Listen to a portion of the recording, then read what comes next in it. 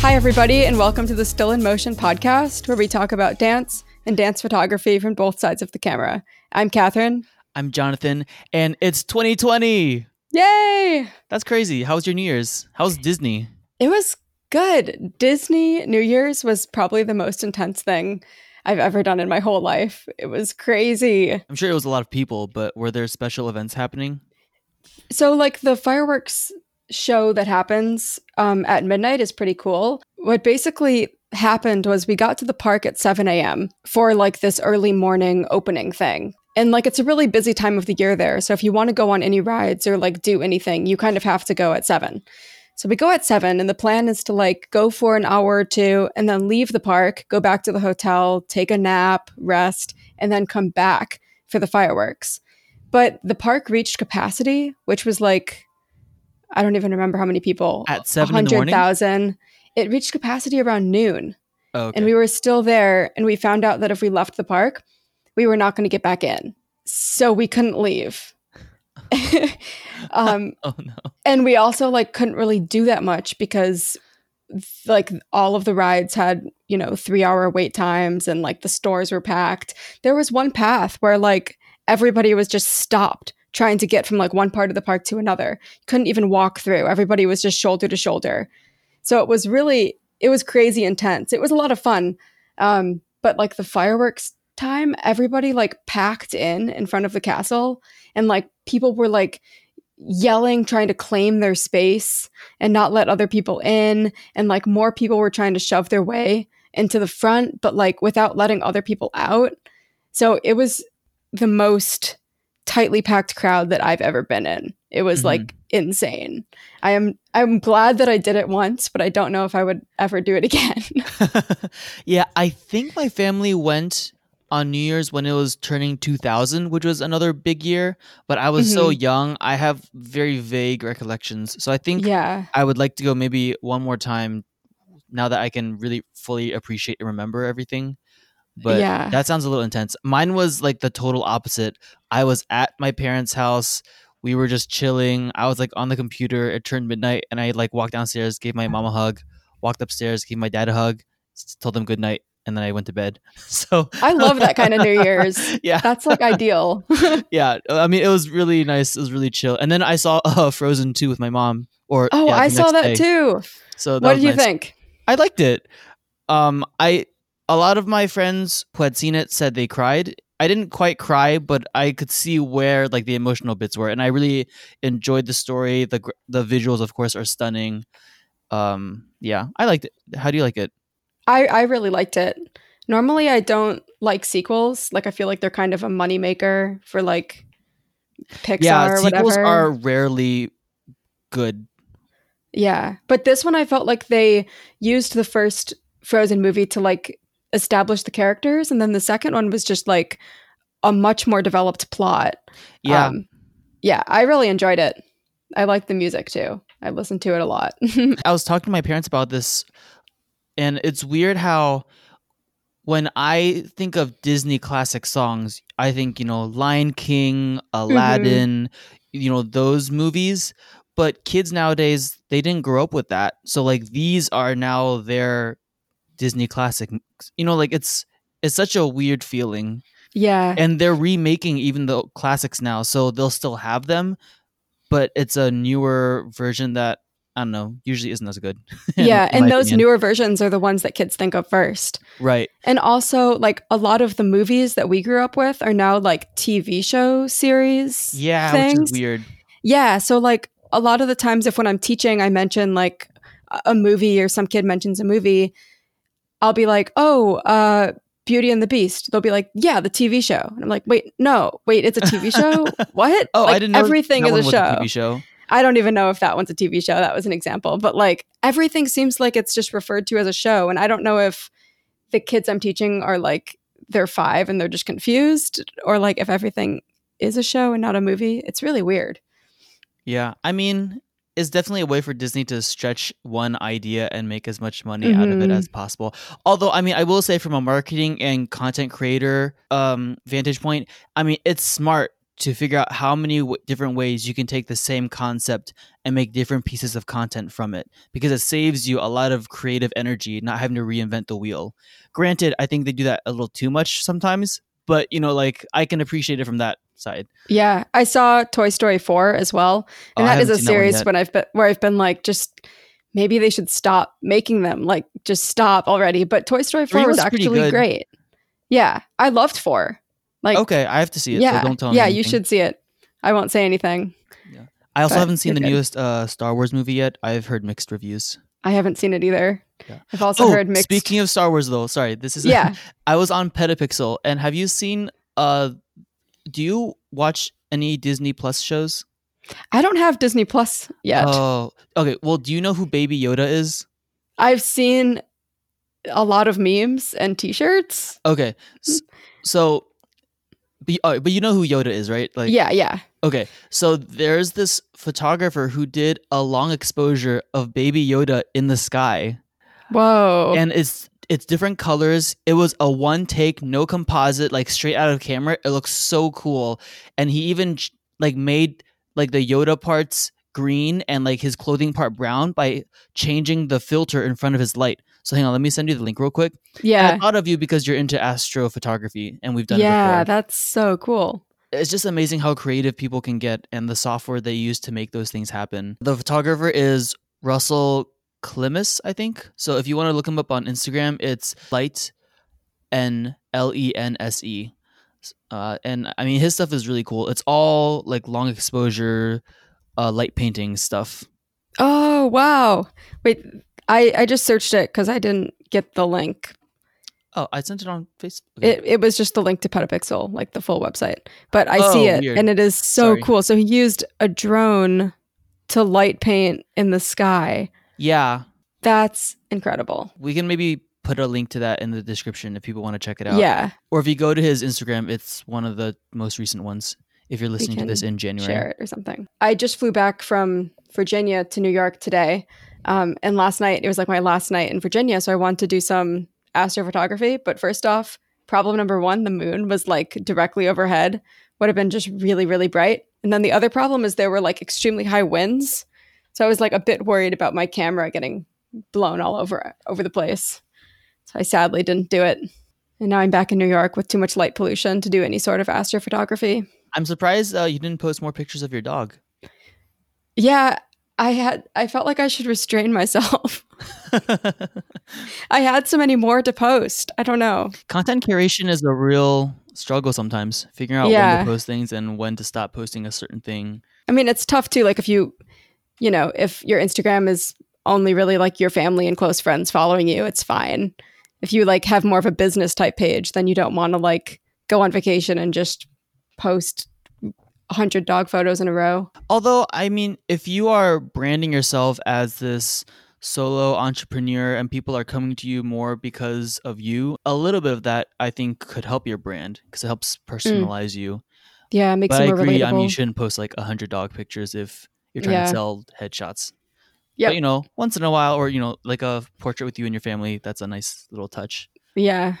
Speaking of which, actually, I meant to dive into this. We've touched on it like very, very briefly before, but would you ever consider making a separate Instagram account for your photography? Because right now it's all on one thing. Yeah. I don't know. Like I've thought about it a lot. My main concern right now is that my like dancer self and photographer self share the same Instagram account. So like I have a show coming up in January, and like all of the advertising and marketing that I do for that show goes on the same page as my photography one, which sometimes gets confusing as like who took the photos. And also I can't just post like a kind of bad photo in rehearsal because like it looks bad on the feed with all of the other photos that look better. So right now I kind of use my stories more to post about like dance stuff, and then my actual page to post photography business related posts. The main reason why I haven't split to 2 separate accounts is I like dancers knowing that I'm a photographer and photographers knowing that I'm a dancer, like having that one thing combined. Like I'm not 2 separate people. I'm a dancer.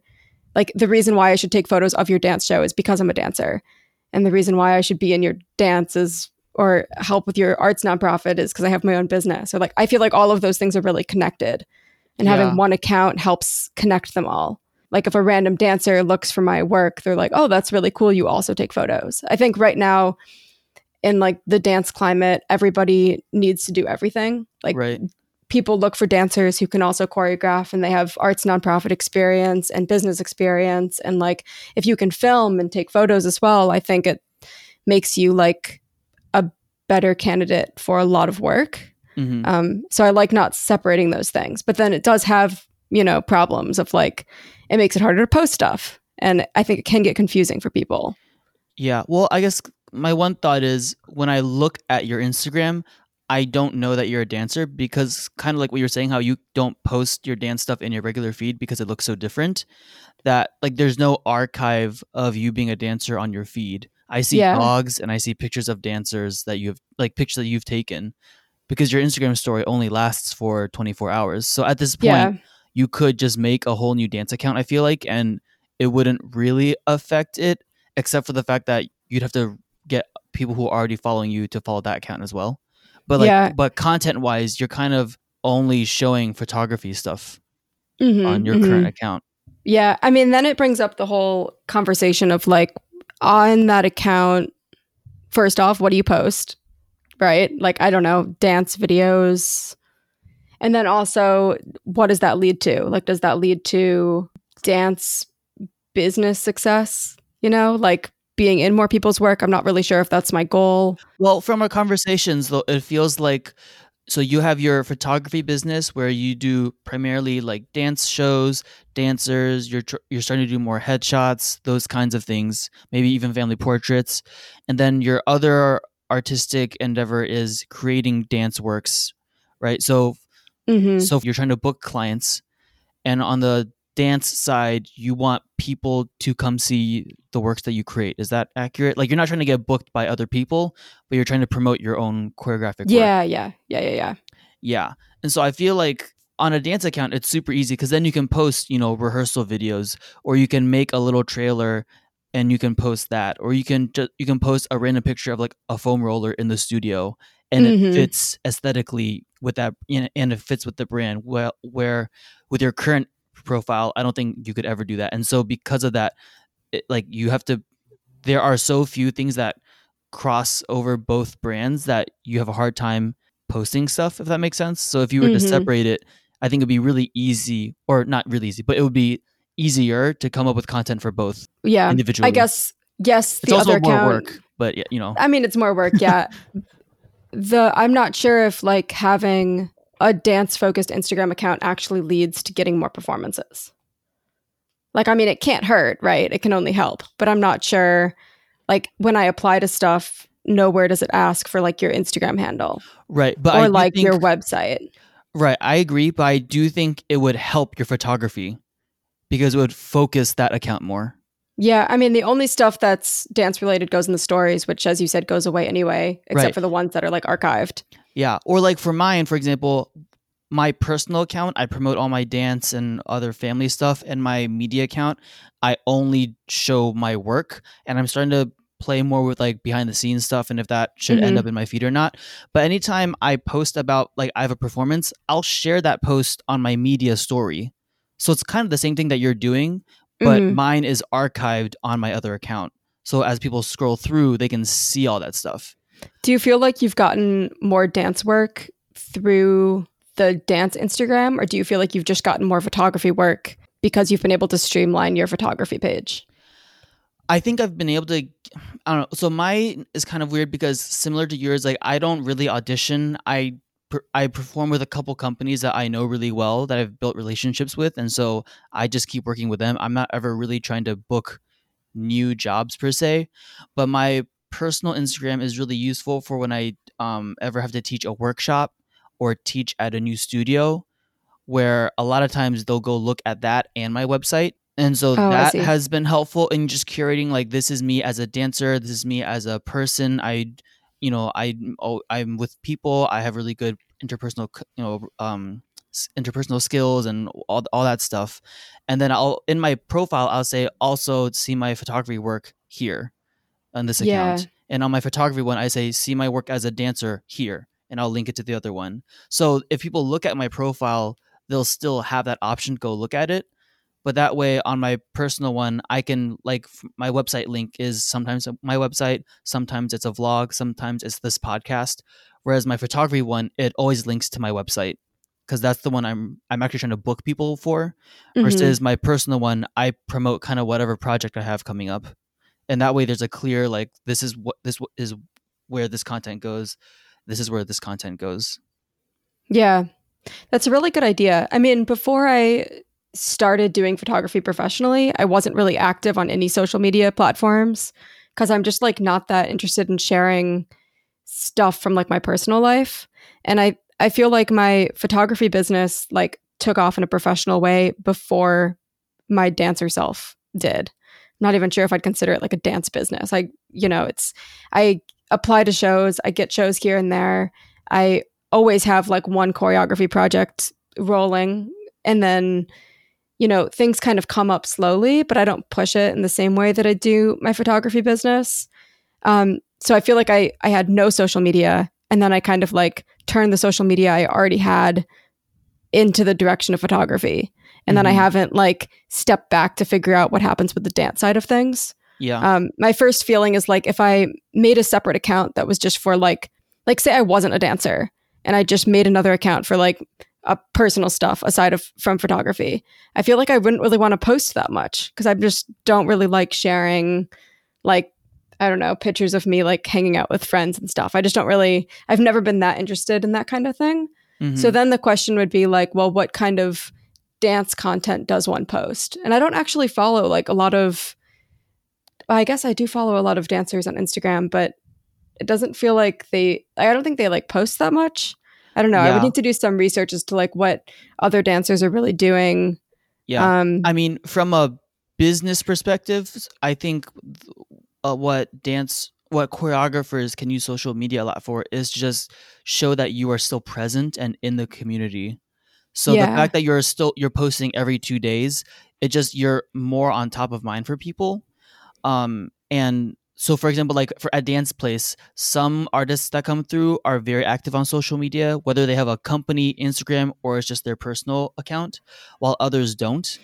And so whenever I'm posting, say this week it's this artist, blah blah blah blah blah blah, and I tag them, if I'm not already in that world and I don't know them, right, and I click on their profile, the fact that I see their Instagram is active, that they have little snippets of stuff, that looks better than not really having anything, or the last time you posted was in 2016, which happens actually once in a while when I try to go find this choreographer, things like that.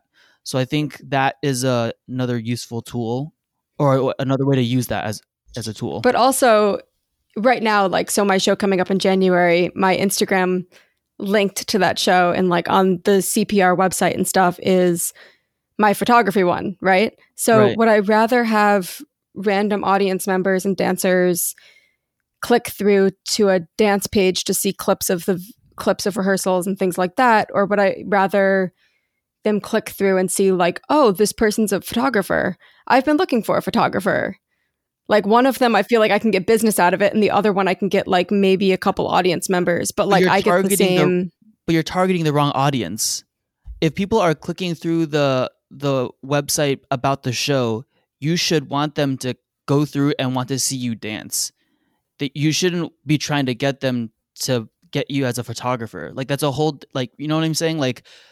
That might be a nice byproduct if they happen to see a link in your profile, but you should be trying to use that website link that the theater put up to get them to come see you dance, because that's why you're doing it.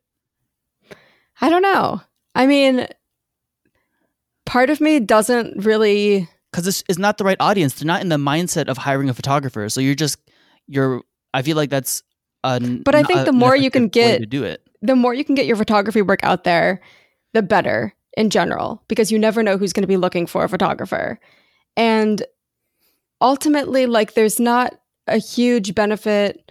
I feel like people don't really, they're really unable to track how many audience members you get to a show, for each artist. So if it's a split bill show and the majority are coming from me or the majority are coming from the other person. They're never able to like track that per se. Like, I don't think me bringing more audience members to the show will necessarily directly lead to me getting another show booked, because it's all about like the venue and what they're looking for and the season that they're curating.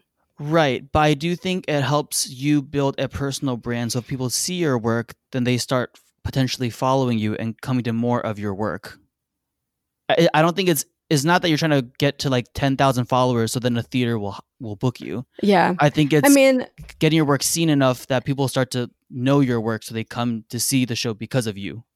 I think that's the ultimate goal, but I think my closer goal is just like having more time to make work, and having more time to make work means having more photography work so that I can quit other jobs.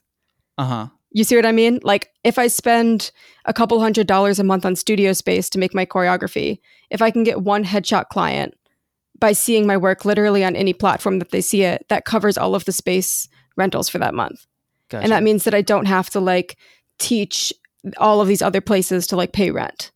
Okay. So like the short-term goal is get as much photography work as I possibly can, because that gives me more time and more groceries and X, Y, and Z to like actually make the work. I think in 5 years from now, when the photography work is more stable and I'm really trying to push more dance things, then it makes sense to push dance audiences through Instagram.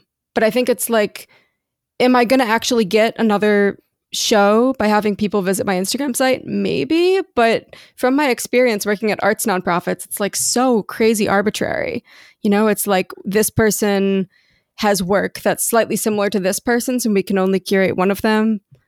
I've never seen anyone like really look at people's Instagrams or like websites, you know? So it kind of depends just like what you actually want out of it. Okay, I have 3 thoughts. Let me go for it. I don't forget them. So first thought, with your short-term goal, in that case, why don't you just turn your Instagram into a completely only photography one? Because I think it's important for people who are booking me to shoot their shows that they also know that I'm a dancer. I think those snippets of me dancing and my choreography work on my Instagram stories are important. Oh, no, but I mean in your feed, then like you shouldn't be posting pictures of like your dogs and you being on holiday. Like it should just be your dance photography work then. Like, so why don't you? But I do more than just take photos of dancers. But you're not a pet photographer though. But I could be. But it's not that different than headshots, Jonathan. But in all of our conversations, I haven't heard you once say you offer that as a product. So one person once asked me to take photos of their dog. It didn't happen, but it could happen. I'm saying though, your target audience, your target demographic doesn't seem to be pet owners. It seems like you're trying to get more headshots, dance stuff, family portraits. I mean, on my Instagram, I don't post anything that I like take with my phone. You know, it's all photos that come off of my camera. And I think showing a diverse sort of portfolio is a good thing. I guess I don't have a specific demographic right now. You know, like I've taken photos of kids, I've done headshots, I've done events, I've done dancers, I've done shows, photo shoots. And I think it's important to show both on your Instagram and your website that like you can do a really wide range of photography, because you never know who is looking for something slightly different than what they think you can do. And they ask you to do it because they realize, oh, I didn't know you could do this sort of genre of photography, but I saw on your Instagram this post and it made me think, oh, maybe you could also do that. Okay, so in a lot of like seminars that I've listened to or things online, something I think that is often not debated, but like it's a topic of conversation is, should you market yourself as a jack of all trades or as a specialist? Yeah. Right.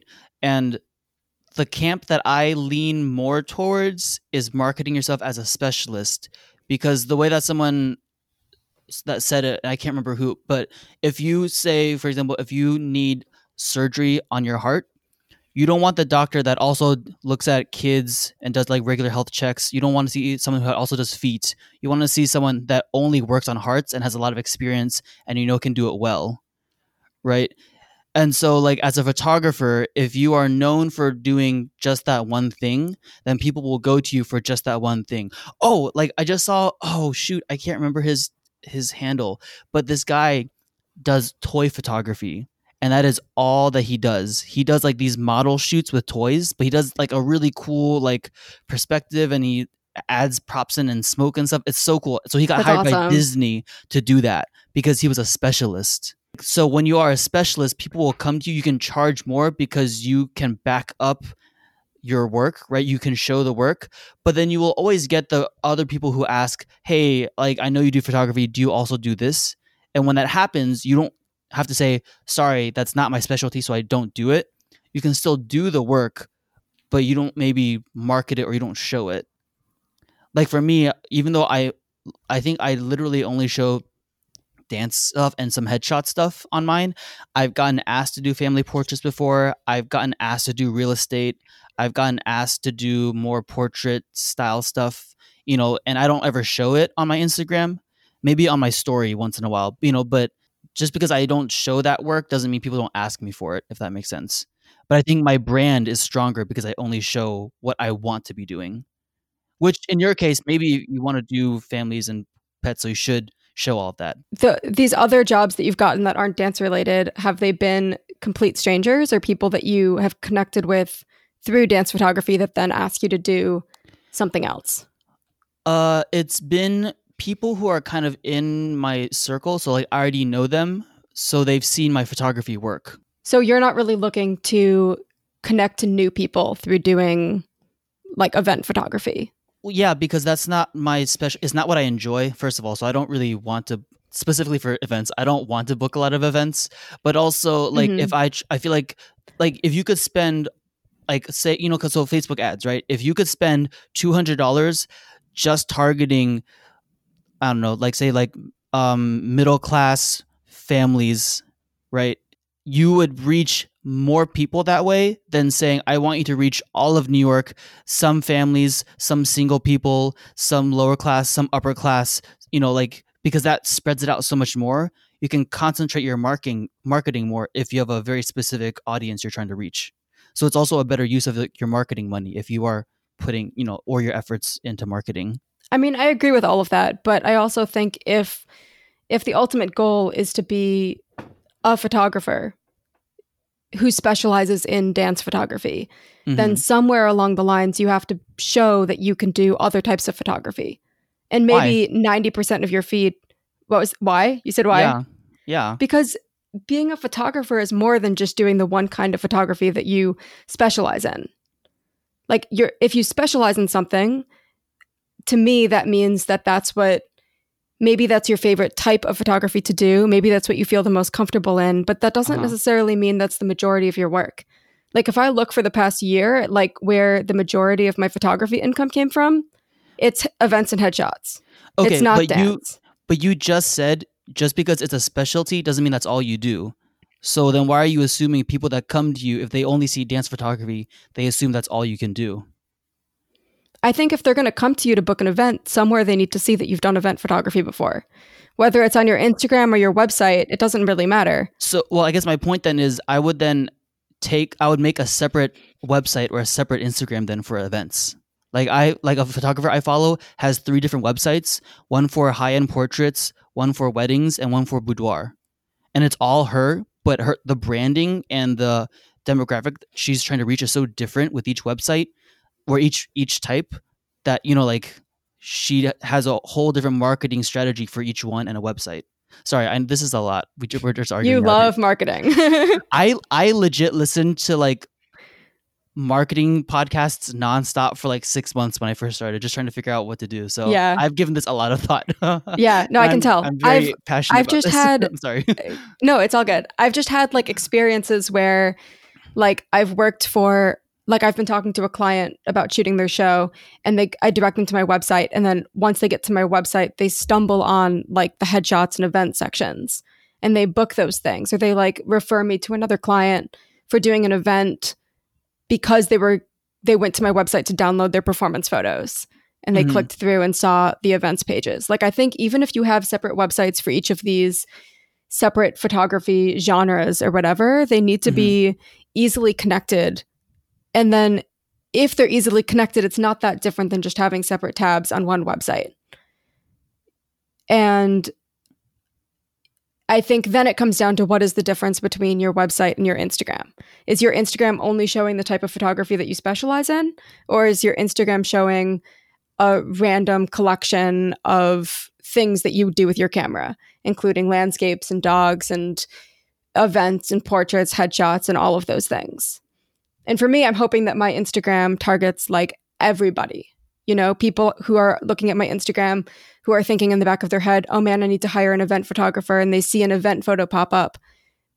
They might think of me to do that, or they might refer me to do that, which I think it's also important to think about, like, if the ultimate goal is to have photography be your main job, which like that's what my goal is. Maybe the thing that you love the most, maybe the genre that you're the most interested in, which for me is shooting performances, that might not be the most lucrative. You know, it's for sure not the most lucrative. You might have to do types of photography. Like, I don't love doing events, but like I'm trying to get good at them because they pay well, you know, and I would much rather do an event that I don't love than a different type of job that I'm doing, you know, in almost any other field. I will say, I think that is a difference between our two approaches. Because I also work at Dance Place and photography is not my full-time job, like I want to be very picky. Like I do just want to work with dancers, and I hate events. So, and because I don't have to make a living from my photography, I don't have to do events. So I think I want to acknowledge that like our circumstances are also different, and our audiences are different. So yeah, I totally see that. Because I remember like when I first started on my website, I had like a tab for dance, a tab for like graduation pictures, and now that graduation tab is gone because I don't want to do it anymore. Yeah, send them to me. I'll do them all the way from New York. You'll bust down to colleges here. Yeah, I mean, I feel like we've beat this topic into the ground a little bit. Yeah, and we could definitely keep going, but. Yeah, we can end the podcast and then keep talking about it. Yeah, how did this even start? Anyways, you know, I don't know. I will say, sorry, one last thing, because you were saying how like your short-term goal and then your long-term goal is in the future, if you get to a point where photography is more stable and you can use your social media to push dance more. My one like thought about that is social media takes time. So like a pet peeve I have is I'll see local dancers who have a show in like 3 months, and then they'll make an Instagram or make a social media thing and start promoting the show then. And then they ask why it isn't doing anything to help visibility. Because you don't have an audience. You just started. So if you want to really build up something on social media where you can really start promoting dance shows, I think then it's just a question of like when to start thinking about how to integrate it more into your social media. I mean, I definitely noticed that with photography, right? Like I was promoting dance photography for almost a year before I got any clients through my Instagram. I think that's a perfect example. Like the same thing would happen for dance. Yeah. Things to consider for 2020, making new Instagram accounts. Is there anything else you want to talk about? Or we could basically close out the show. I mean, it's almost been 40 minutes. I don't have anything else at the moment. All right. Well, then, Discovery of the Week. Let's do this. Okay. We don't have to drag this on if we don't want to. Okay. Well, my discovery of kind of the past 2-3 weeks actually is finding ways to make things more efficient. And this came about because at my job, our communications director left. So we've been trying to figure out who covers what and, you know, how to make things more streamlined. So for the first time ever, and I'm kind of ashamed to say this because this is my 3rd year working at Dance Place, I just now made a social media content calendar because we have a communications associate now that I'm working with. And before it was me and the communications director, just like talking, emailing back and forth, and we would, what needed to be done would get done. But now that there's a less obvious chain of command for content going out, I needed a way to make sure everything was communicated efficiently. And so having this content calendar has actually really helped just plan out content. This was one of those, like, I know I should have done it earlier, but I was lazy and I didn't really need to, so I never did. But it's actually saved me a lot of time, because now a lot of things are already pre-scheduled out, and I can now spend time on researching new things or figuring out how to make things even better, instead of feeling like I'm struggling to catch up. So I think just the general discovery is figuring out tools to make things more efficient. I also got a new keyboard, and I've been learning how to put shortcuts into it. And so everything now, when I edit, whether it's video or photo, it's all done with my left hand, and I don't have to reach across the keyboard. And so my left hand is all hotkeys. My right hand is my mouse. And so now I'm still learning where all the keys are, especially because now I have to learn new shortcuts for 5 different programs. But the eventual goal is I can be much faster. So I think that my general discovery is just figure out ways to be more efficient with your time. Yeah, every second that you can shave off of editing a photo, I mean, adds up, right? Yeah. Although right now, because I'm still learning, it feels like I'm going way slower, which is frustrating. But I'm hoping in the next 2 weeks, I'll finally get to a point where it feels faster. Yeah, I'm sure you'll figure it out. Yeah. Okay, my discovery of the week has nothing to do with dance or photography. It has to do with cooking, which is my other favorite hobby. Ooh. So I love cooking, and I made some mashed potatoes last night, a different way than I've ever done before. So normally if I make mashed potatoes, I boil the potatoes and then I mash them, and then I add, like, cream and butter and all of the things. But this time I baked them, and then I boiled some cream on the stove. And as soon as it boiled, I turned the heat off. Then I added the potatoes through like a ricer into the hot cream. And they were way silkier and smoother than any mashed potatoes I've made before. So I would recommend trying it. That's making me really hungry just listening to that. Go make some mashed potatoes. Oh, cool. All right, well, we're going to have a baking segment now to this podcast. Yeah, sure. Or cooking, sorry, not baking. All right, cool. Well, you can always follow us on Instagram, Still in Motion Podcast. You can also email us at stillinmotionpodcast@gmail.com.